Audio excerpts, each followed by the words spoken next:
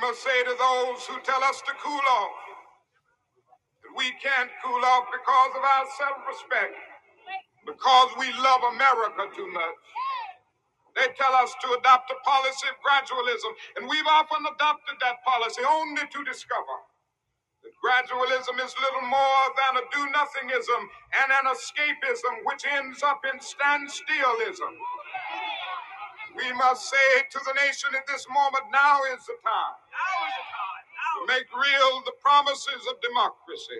Now is the time. Now is the time. To transform the dark yesterdays of man's inhumanity to man into the bright tomorrows of justice and freedom. Now is the time. Now is the time. To get rid of segregation and discrimination. Now is the time.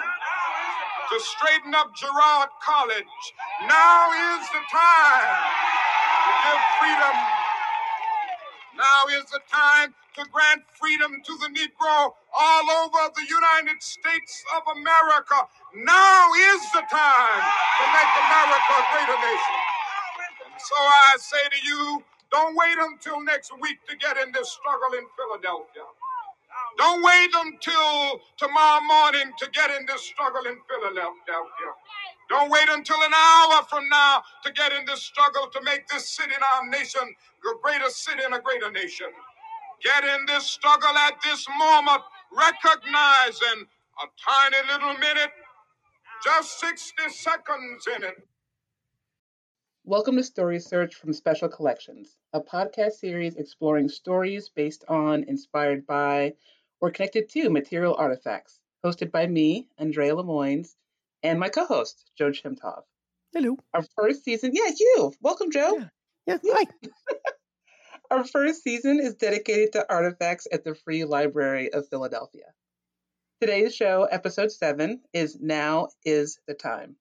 A line taken from Dr. Martin Luther King Jr.'s speech to a Philadelphia crowd on August 3rd, 1965. It connects 3 historical figures, Dr. Martin Luther King Jr., Stephen Girard, and Toussaint Louverture. The stories you'll hear today from our guests are based on and connected to photographs of Dr. Martin Luther King Jr. King's visit to Philadelphia on August 3rd, 1965, to protest against Girard College segregationist admission policies. As Dr. King referred to Girard College campus, a kind of Berlin Wall to keep God's colored children out.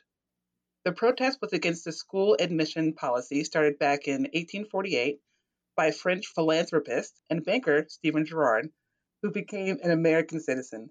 In his will, he stipulated that Girard College admit only white poor male orphans. More than 100 years later, and during the Civil Rights Movement, this discriminatory policy was still in practice. And you may be wondering what this has to do with Special Collections, because our podcast is about the connection to Special Collections. So it's based on photographs from the march that we have. We have a collection of those photographs, the negatives.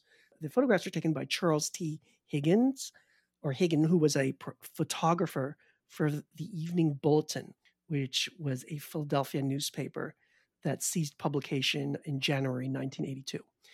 Those photographs are located in the print and picture collection of the Free Library of Philadelphia. The collection itself is home to a variety of graphic materials that include fine art prints, photographs, drawings, posters, and artist books. The collection itself contains over 20,000 images of Philadelphia.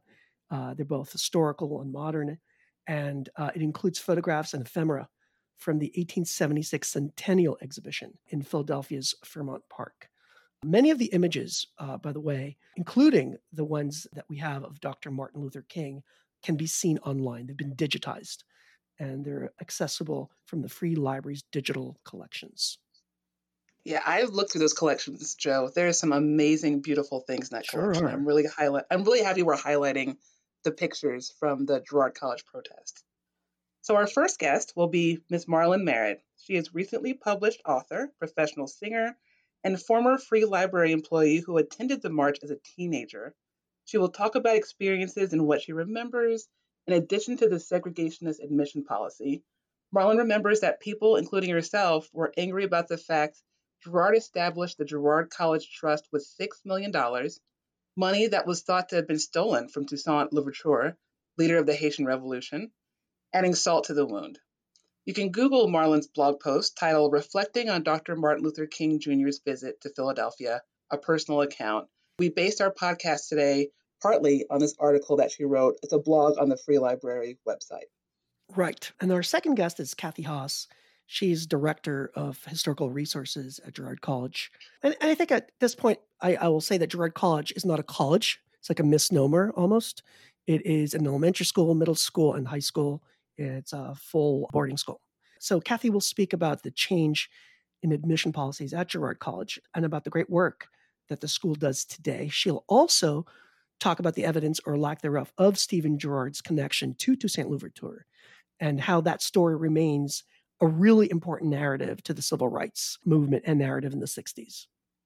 Yeah, I'm excited to hear more about that narrative too. Like oral history in the Black community is our history. And I think it's going to be really exciting to talk about how that history is very much tied to the protests. So our third guest is Professor Marlene Doudt. She's a professor of African Diaspora Studies in the Department of African Studies and the program in American Studies at the University of Virginia, and serves as Associate Director of the Carter G. Woodson Institute for African American and African Studies. She's a specialist in Caribbean, U.S. African American, and French colonial literary and historical studies. She was recently interviewed in The New Yorker. Y'all should read that interview. It is very good.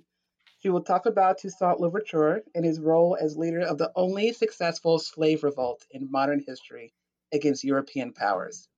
Hello to all of you, and we're very excited to have you here. Wow. Yes, thank you. Thank you all for coming. All right, Marlene. Yes. You're the first one up. I am so glad to have you. And without the blog post that you had written, I think it was last year, of course, we wouldn't be having this podcast. So you are the basis. That article is the basis for this show. I'll just say a couple more things about you. You are an incredibly successful jazz vocalist. You lived in London and New York. You have written, just came out, incredibly entertaining and fun book called The Actor, which everyone should buy. You come from an incredible family. Your father was Jimmy Merritt from the Art Blakey and the Jazz Messengers. Just anybody who knows about jazz will know that band. And your brother was on the band of Conan O'Brien.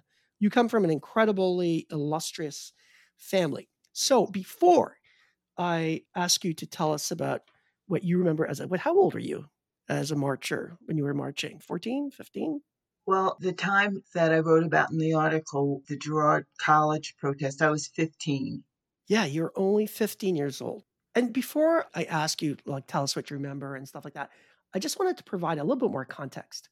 So the march happens in the summer of 65. In 1954, we have a landmark Supreme Court decision of Brown versus Board of Education. And that stipulates that racial segregation in public schools violates the 14th Amendment. So that's in 54, and it guarantees equal protection to everybody. And then in 1955, you have a lawsuit. You have 6 students who are denied admission to Girard College, and that's in 1955. So after that court decision, it's hard to enforce. And one of the schools that does not enforce it is Girard College right here in Philadelphia.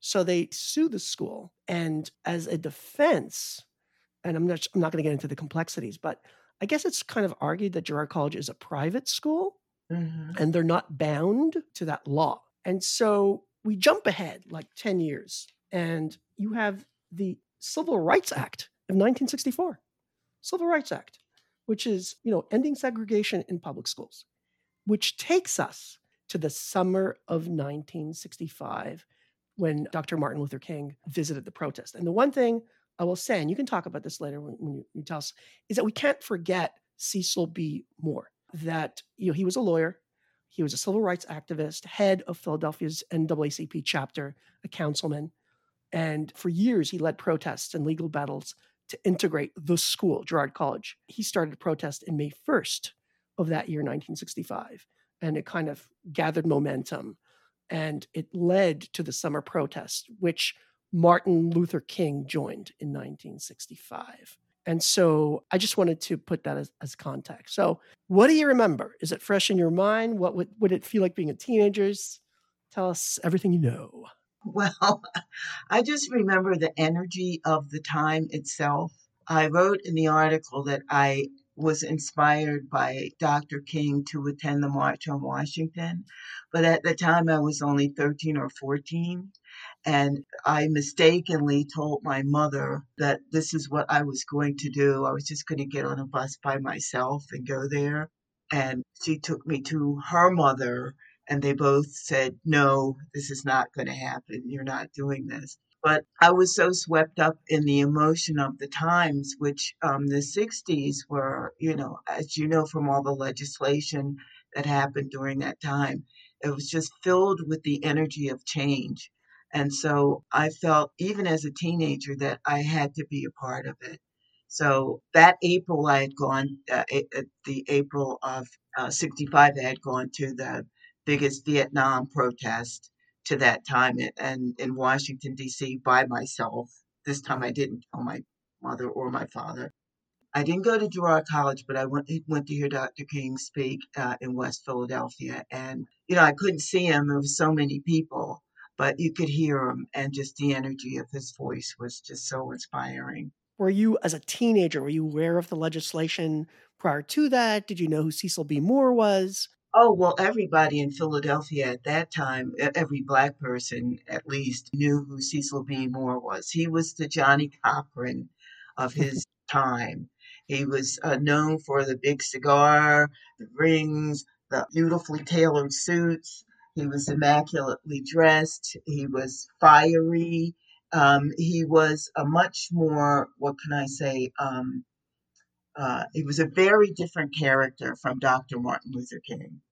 He was flamboyant. He was not humble. And people loved him. He was the impetus for a lot of change in Philadelphia that allowed inclusion for all minorities. Hmm. And he wasn't an angel, but he did a lot. Right. I know that last year, in celebration of Black History Month, you had volunteered to write the blog post. And then when I was reading it, you had mentioned something about Toussaint Louverture and the narrative between him and Stephen Girard. And I'd never heard of it. Now, I'm not a Philadelphian, but I asked other people, they had never heard of it either. Tell me more about that. Well, the whole Toussaint Louverture, Stephen Girard thing was baked into the DNA of Philadelphians, Black Philadelphians at that time. I don't know if the generation now knows anything about that, but I certainly grew up with that, and everybody I knew around me grew up with this now probably mythology that Stephen Girard had attained his great wealth through theft from Toussaint Louverture, a really brutal betrayal of trust. And you have to understand at that time, everything in the city, everywhere you look, I mean, Girard Avenue, Girard Estates, there were Girard Bank branches all over the city. Girard was a name you could not get away from in the city of Philadelphia. It was in your face constantly. So this was just a rallying cry to try to right a historical wrong, not only relative to Girard College, but relative to the betrayal, allegedly, of Toussaint Louverture by Stephen Girard. Right. And that took me back when I read your article because, as a librarian, we have to check things. So, and I guess this will give us a good segue to Andrea, who will interview Kathy Haas from Girard College. Thank you, Marla. I'm sure you're going to come back at some point in the interview. Okay. Thanks, Joe. Yeah, that just brings up so much when we think about how different communities and how we all keep track of history, right? And keep track of events. Well, Kathy, this is where your expertise really comes in, right? Yeah, I'm the history person at Girard College, so. Yeah, this is perfect. And so thank you so much for joining us today. Can you tell us just in general, more about Stephen Girard? And also, too, what is his connection to Toussaint Louverture? Sure. So in terms of Stephen Girard's connection to Toussaint Louverture, as far as we've been able to figure out from the historical record, there really isn't a lot of connection. The story that Stephen Girard took money from Toussaint Louverture seems to have emerged in a biography in the 1870s, in 1877, by a man named Granion Lacoste. And it doesn't seem to appear any time in Girard's lifetime or, Toussaint's lifetime. Stephen Girard died in 1831. And we have Stephen Girard's papers at the school, and there's not correspondence between them except for one letter of introduction, which has to do with a ship that's just doing regular commerce in Haiti in the 1790s. But there's no correspondence. There's no reference to it in the papers that we've been able to find. And in fact, during Stephen Girard's lifetime in 1824, the Haitian government did ask him about some money that they claimed that he might have, but it was related to materials that white Haitians had supposedly entrusted to him during the revolution and then never reclaimed. They never made any kind of request related to Toussaint Louverture. And clearly, if they thought that he had taken money from Toussaint Louverture, they probably would have mentioned that at that time. Mm-hmm. So, as I say, the story seems to have turned up first in this 1877 biography. However, it's a very important story in the civil rights movement to desegregate the school, because the movement to desegregate Girard College actually begins long before 1965. Mm-hmm. It actually begins even in the 1890s. And the person who sort of really got the ball rolling in the 1890s was a man named Nathan Massell, who was an African-American physician and Black activist here in Philadelphia. And in fact, in 1891,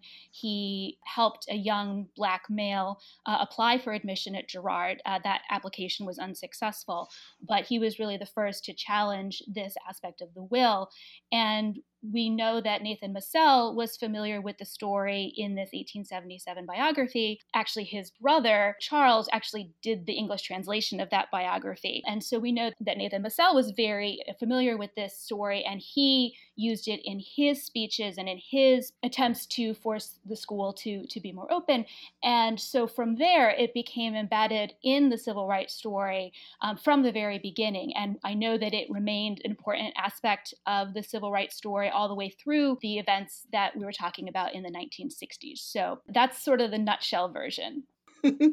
Thank you. I feel like you really ran through that. There's a lot of information, a lot of history to it. And that very much points out like the history of how we got to that day, right? Of how this narrative is so tied into the civil rights movement, especially around desegregation at Girard College. So thank you so much. I appreciate it. And thank you also for pointing out how important that is to the narrative, and how Marlene was saying it was just embedded in the civil rights moment, like at that time. So, like thinking about the history of Girard College, can you just tell us about the work going on at Girard College now? Tell us more about the school, who attends, what the school looks like right now. Sure, I'd love to. So, as Joe mentioned, the term Girard College is a little bit confusing to a lot of people because it is an elementary through high school. We have grades 1 through 12. The very long and hard-fought struggle to desegregate the school was successful in 1968. So the marches led by Cecil B. Moore, the rallies led by Dr. King, and many others led to a lawsuit that forced the desegregation of the school in 1968, when the first 4 Black students and the first 2 students of Asian descent entered the school. The school went co-ed in 1984, so another big change. Mm-hmm. And today, we still are serving the mission of helping financially disadvantaged, academically capable students. We are still a boarding school. It's a 5-day boarding program. Obviously, things have been a little strange this year with COVID, but we still run a boarding program. The population of the school is overwhelmingly students of color. It's over 98% students of color. Oh, wow. And it's slightly more than 50% girls. I think this year it might be 55-45, but it's something in that range. Mm-hmm. So we serve about 300 students at the moment, and all of the students get a full scholarship. Everything is paid for, academics, the boarding component, all of that. So it is a full scholarship boarding school. We have a 43-acre campus, and it is our mission to serve students and to prepare them for successful lives after Girard and to make an impact on their communities. That is amazing. Thank you for sharing that. 'Cause I mean, again, as not being a Philadelphian, I just remember like driving around and it's a big campus and that wall is big and not really knowing what's behind it and not understanding the college. That was a really good explanation. And thank you also for talking about just how successful the civil rights movement was there. You said it was 95% students of color now. I mean, that really does point out to how successful the civil rights movement was for desegregating that school. And also, like hearing you, I feel like it's probably much more reflective of the neighborhood it's in right now as well, being in North Philly. Yeah, we are at the confluence of several neighborhoods, sort Mm-hmm. of Fairmount, Brewery Town, Francisville. Yeah, and so it's a very vibrant place. That is so great. And also, too, I've been doing a little bit of research, just kind of Googling and looking things up about the school. I saw that y'all have one of the largest days of service on MLK Day, I think in the city or in the country. Yeah, that is a partnership with Global Citizen, who coordinates the largest Martin Luther King Day of Service in the country. And we have been the host site for a number of years for that on MLK Day. And again, this year was a little different because of COVID, but normally in the past several years, there have been a number of events at the school. There's been a large community fair, a job fair. There have been performances on Martin Luther King Day by the Philadelphia Orchestra in our chapel. So we have been the signature site for this Global Citizen Martin Luther King Day of Service.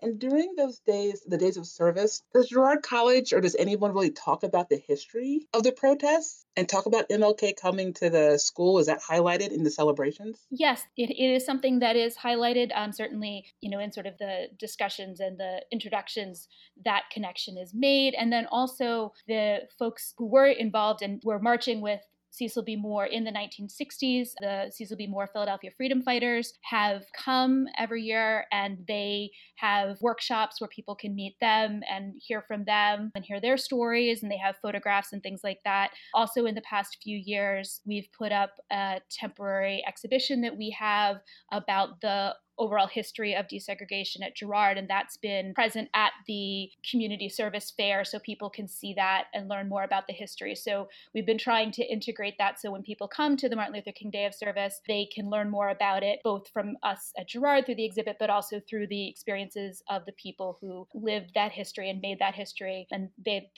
Cecil B. Moore Freedom Fighters have been an integral part of it for a long time. That's beautiful. Thank you so much, Kathy. And I'm glad to learn about that because I think, well, we'll see how this pandemic goes, but the next time y'all have a day of service, I will definitely be there. So will I. Yeah, right? We will be there. We'll make sure some FLP folks are there. So thank you so much for explaining the history of Stephen Girard.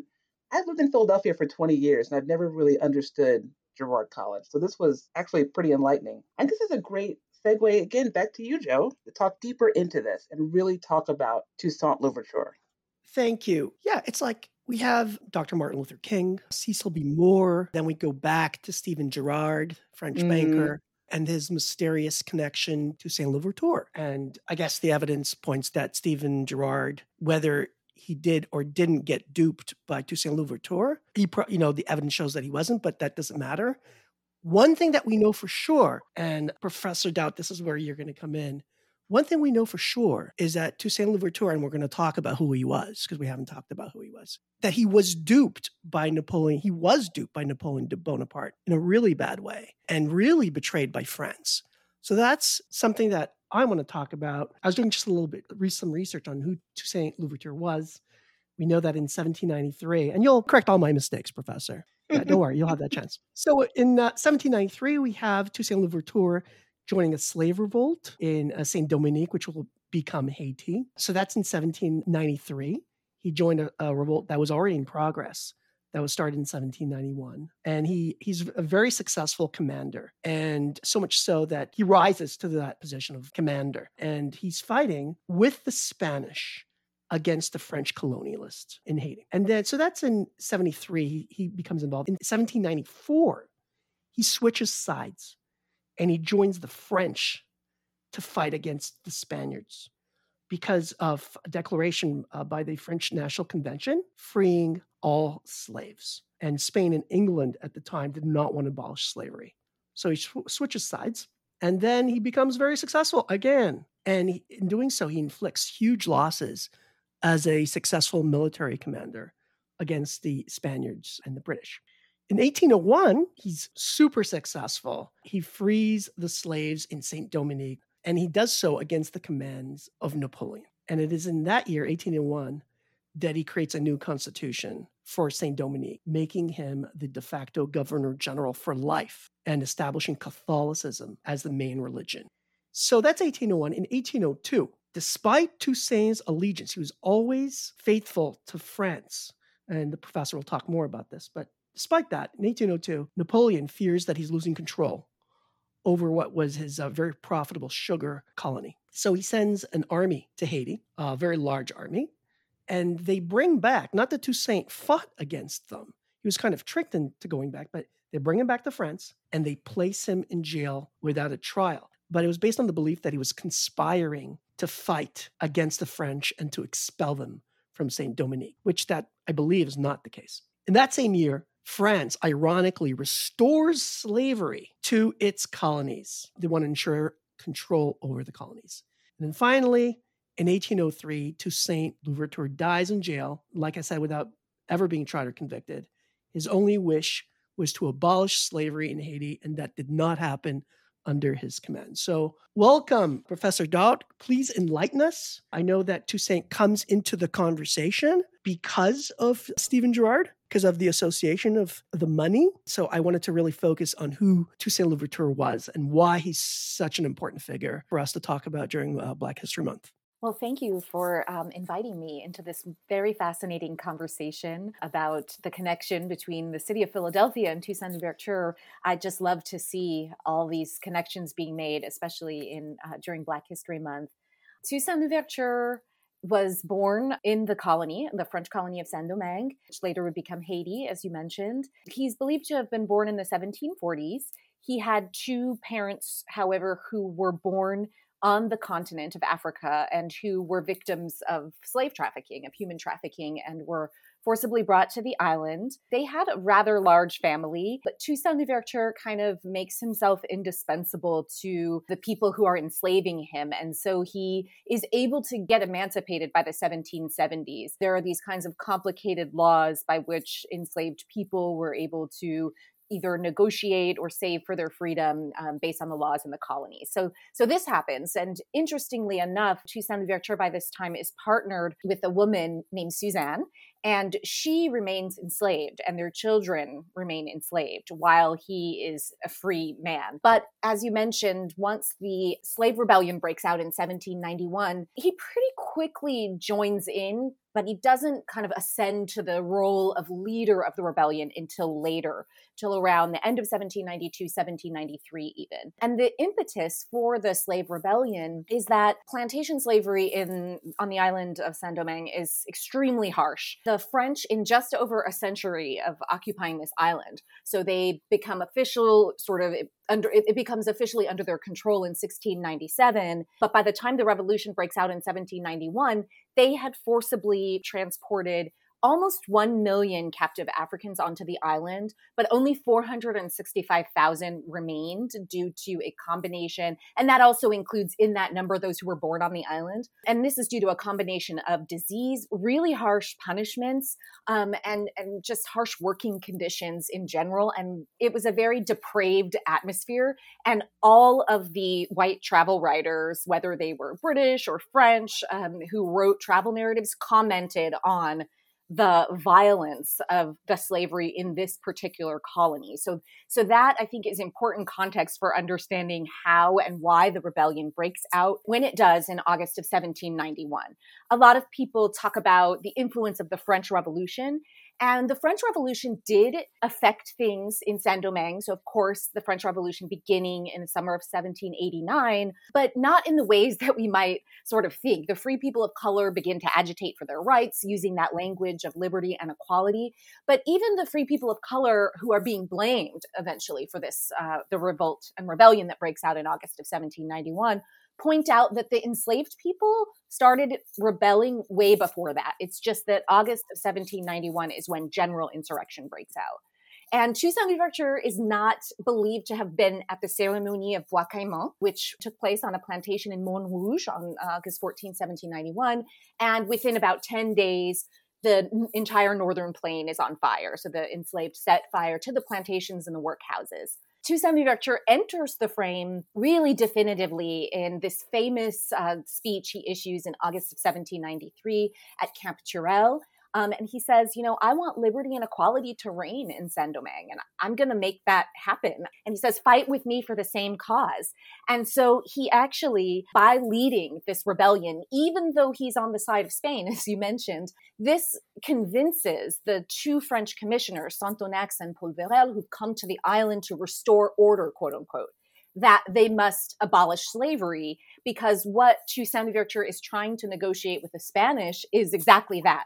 Whichever side is going to abolish slavery is the side that he wants to be on. And so after the French National Convention abolishes slavery in the entire French Empire, which are all their overseas colonies, in February 1794, a few months later, Toussaint Louverture is going to rejoin the side of the French and help to expel the British and the Spanish from the island, establish himself, as you mentioned, as the sort of de facto head of this island, which does not fail to elicit the ire of Napoleon Bonaparte, who has since risen to power back in France and sends his brother-in-law, Leclerc, to the island with an expedition initially of between 20 to 30,000 French troops, but by the end of the expedition, the numbers are reaching towards 80,000. So the French really want it back.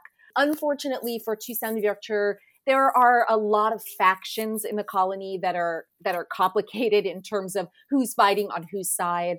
And one of the things that precipitates his downfall is that while initially Henri Christophe, who will eventually reign as king over independent Haiti, he tells Leclerc and the French expedition, no, you can't land. And in fact, he has harsh words. He says, if you, come to this island anyway and you persist, I'll burn it down, essentially. And then even on the ashes of, these ruins, I will fight you. But Henri Christophe engages in a negotiation outside of, Louverture's orders. So outside of the chain of commands with Leclerc. He basically says, it's a different government that abolished slavery. That was under the Jacobins. We now have a directory government in France. We need laws that, are sanctioned by France that specifically say that there's no slavery here. And Leclerc essentially promises that he's going to get these laws and show them to Christophe. And whether Christophe is interested in the power for himself, as some of Toussaint Louverture's biographers would have it, or whether he really sort of believes Leclerc's promises is open for debate, but he does defect to the side of the French. And this precipitates a number of other defections of key generals, including Jean-Jacques Dessalines, who will be the first independent ruler of independent Haiti, who makes himself an emperor sometime in 1804. And this eventually, sort of weakens Toussaint Louverture's power and role. His motives for retiring. So Toussaint Louverture retires in May of 1802, but the French government continues to accuse him of, and this is the part that might be interesting for your listeners for the Stephen Girard story, the French government accuses him of continuing to plot and foment the ongoing slave rebellion because there are formerly enslaved people who the French are still sort of thinking about as their property to a certain extent because they want to bring back slavery, who are never really joining the side of the French. And so the purpose of Christophe and Dessalines joining with the French was to get those people in opposition to sort of stop and fall under French authority. Well, Toussaint Louverture, he defends himself. He says, I went back home to my plantation in Gonaïves. He had one, and in Ennery, and I didn't, do these things that you're accusing me of. And the other thing they accuse him of is hiding money and hiding treasures and stealing money from the French coffers. And so when he's arrested in June of 1802, he arrives in France about August 1802. He's transported to this dungeon, this prison near the border of Switzerland called the Fort du Jura. And a French general named General Caffarelli comes to the fort. He goes to Toussaint Louverture's cell and he begins a series of interrogations Toussaint Louverture is very ill during these interrogations. It is way too cold in this. It's frequently below zero, so below freezing Celsius, that is. And you have to remember, he's also from Saint-Domingue. He's from the island. He's never been in this cold climate, and not being given wood for his fire, not being given adequate provisions and food and water. So he's very dehydrated, feverish a lot. Then he develops a cough. He's got this constant cough. He's complaining all the time. And yet this general is there, trying to get him. He's like pestering him. And the interesting thing about it is that he has no shame, this French general. I mean, he writes it all down, and it just kind of gives you a sense of the way that the French really did not treat Black people in general as human beings deserving of medical care, deserving of food and water, deserving of their sympathy and humanity. And so when Caffarelli writes up this report, he's like, I asked him about the money. He claimed Christophe stole it. He doesn't have it. And I don't believe him at all. He's just, a liar. And then there are reports that Toussaint Louverture's wife was also abused and interrogated in this manner, where they kept pestering her and asking her in France. She was incarcerated separately. Where is the money? Where is the money? And her children, her son Isaac, wrote a memoir that is sort of, you have to kind of read between the lines when he talks about his mother, because of course he's kind of protecting her. But the newspapers at the time reported that, this horrible treatment, that she had lost feeling in parts of her body from the things that they did to her. And this was really after the fact, after the whole family has been arrested, all so that they could find this money that is perhaps the same money that Stephen Girard is accused of stealing. It's interesting because the one-liner, if you know very little about Toussaint Louverture, the one-liner is that he led the only modern slave revolt, which he did. But it's almost like a success story. But when you start learning more about him, it's just a sad tragedy. It's almost like the exact opposite. The other thing that I found interesting, I'd read what you had written, and you kind of used that as a microcosm of the criminal justice system and how it unfairly treats people based on the color of their skin, which is exactly what we see with Toussaint Louverture. You link the two. Can you talk a little bit more about that and what your thoughts are? Absolutely. I mean, I think it's really clear that and it also, it's about a history of torture as well, because, some of the things that they do to him, as you read in the article, some of the things they do seem like, well, is that really that big of a deal? But when you think about how it's designed to humiliate him. So one of the things they do is they're like, we're stripping you of your title as general. And in Toussaint Louverture's memoirs that he wrote to defend himself while he was incarcerated, because initially he's incarcerated with a servant named Marx Plaisir, who kind of writes down his testimony, because Toussaint Louverture is very, very ill and can't write this testimony himself. And he basically says, my honor, over and over again. And so they're like, oh, he cares so much about his honor. Let's take away his title. Let's take away his clothes. So they strip him of his uniform. And then they start doing things that are much more classic tactics of terror, which is they take away his clock, so he never knows what time it is because it's dark and it's a dungeon. And then they start really kind of disrupting his sleep, entering his cell at all times of day, walking around, pacing. And again, because they write these reports, they're saying, yeah, he's a little bit disturbed now because he's really not sleeping. And to me, this just goes to show that, the history of mass incarceration that we talk about now, that it has origins in, of course, slavery, which we link it to much more sort of in the US context. But the French were doing things like this, not just to Toussaint Louverture, because in that same prison where he was, were other there was Jean Quinat, another freedom fighter from Saint-Domingue. There was eventually André Rigaud as well, who was Toussaint Louverture's rival. And if we even sort of extend it more broadly, Thomas Alexandre Dumas, the first quote-unquote Black general in the French army, was actually imprisoned, incarcerated by Napoleon after the Egypt expedition. And in Tom Rice's biography of Thomas Alexandre Dumas, father of the famous novelist and playwright Alexandre Dumas of like Three Musketeers, it's the same thing. The French are poisoning him. They are doing medical experiments on him. And it's just, when you read it all together, these are not isolated incidents to me. They are part of a broader picture that really, to me, speaks to the world that we live in. And I think we have a lot of lessons to learn from it for that reason, that the fight and struggle against mass incarceration and punishment in this manner is global. And we see these patterns kind of repeating, especially where Black people are being incarcerated.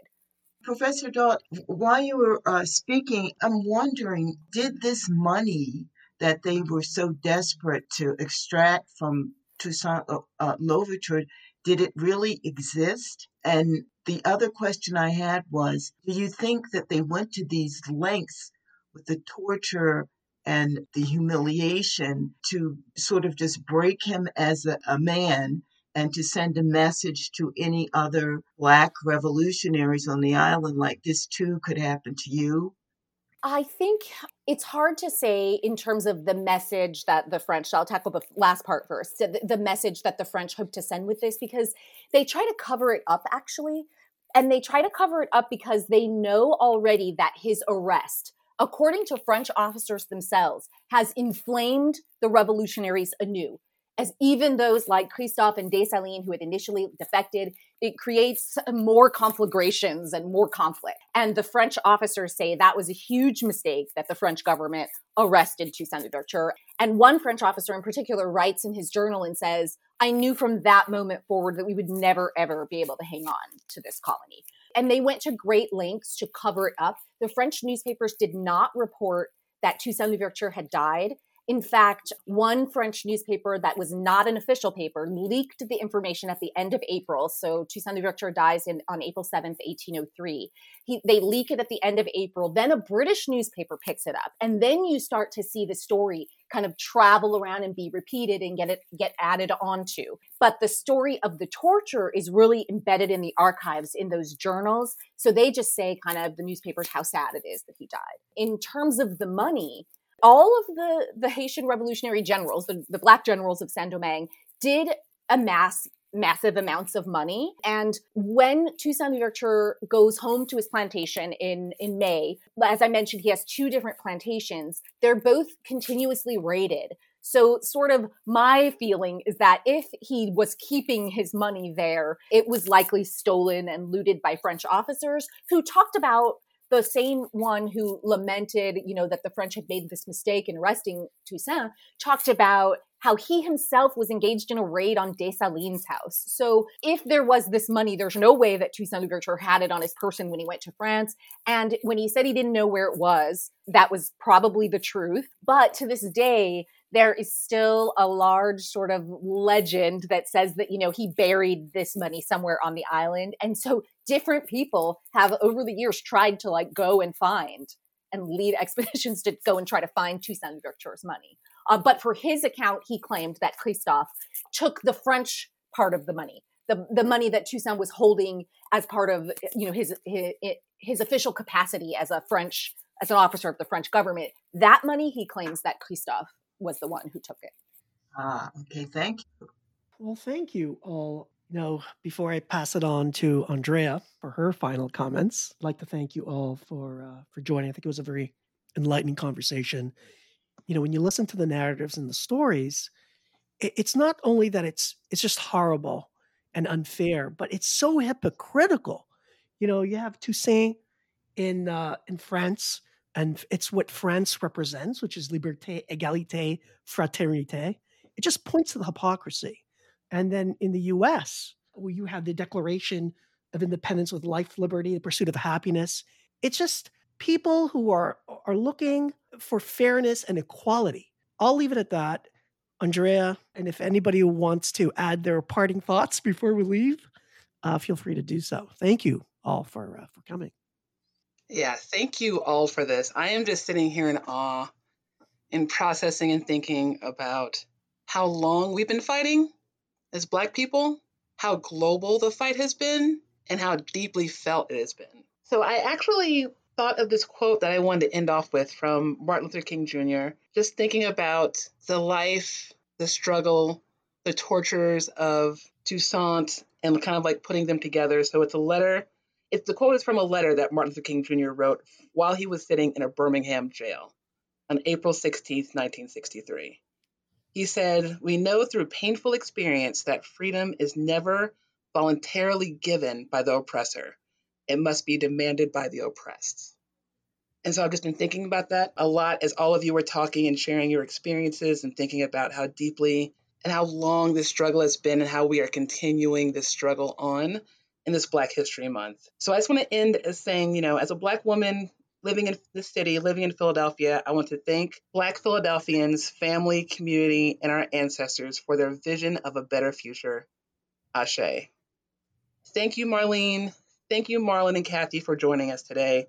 I want to wish you and everyone listening a really just a joy-filled Black History Month. Thank you for sharing this knowledge with us, and thank you for bringing your energy and your passions to this podcast. Thank you so much. you. Thank you you all. All right, thank you all. Take care.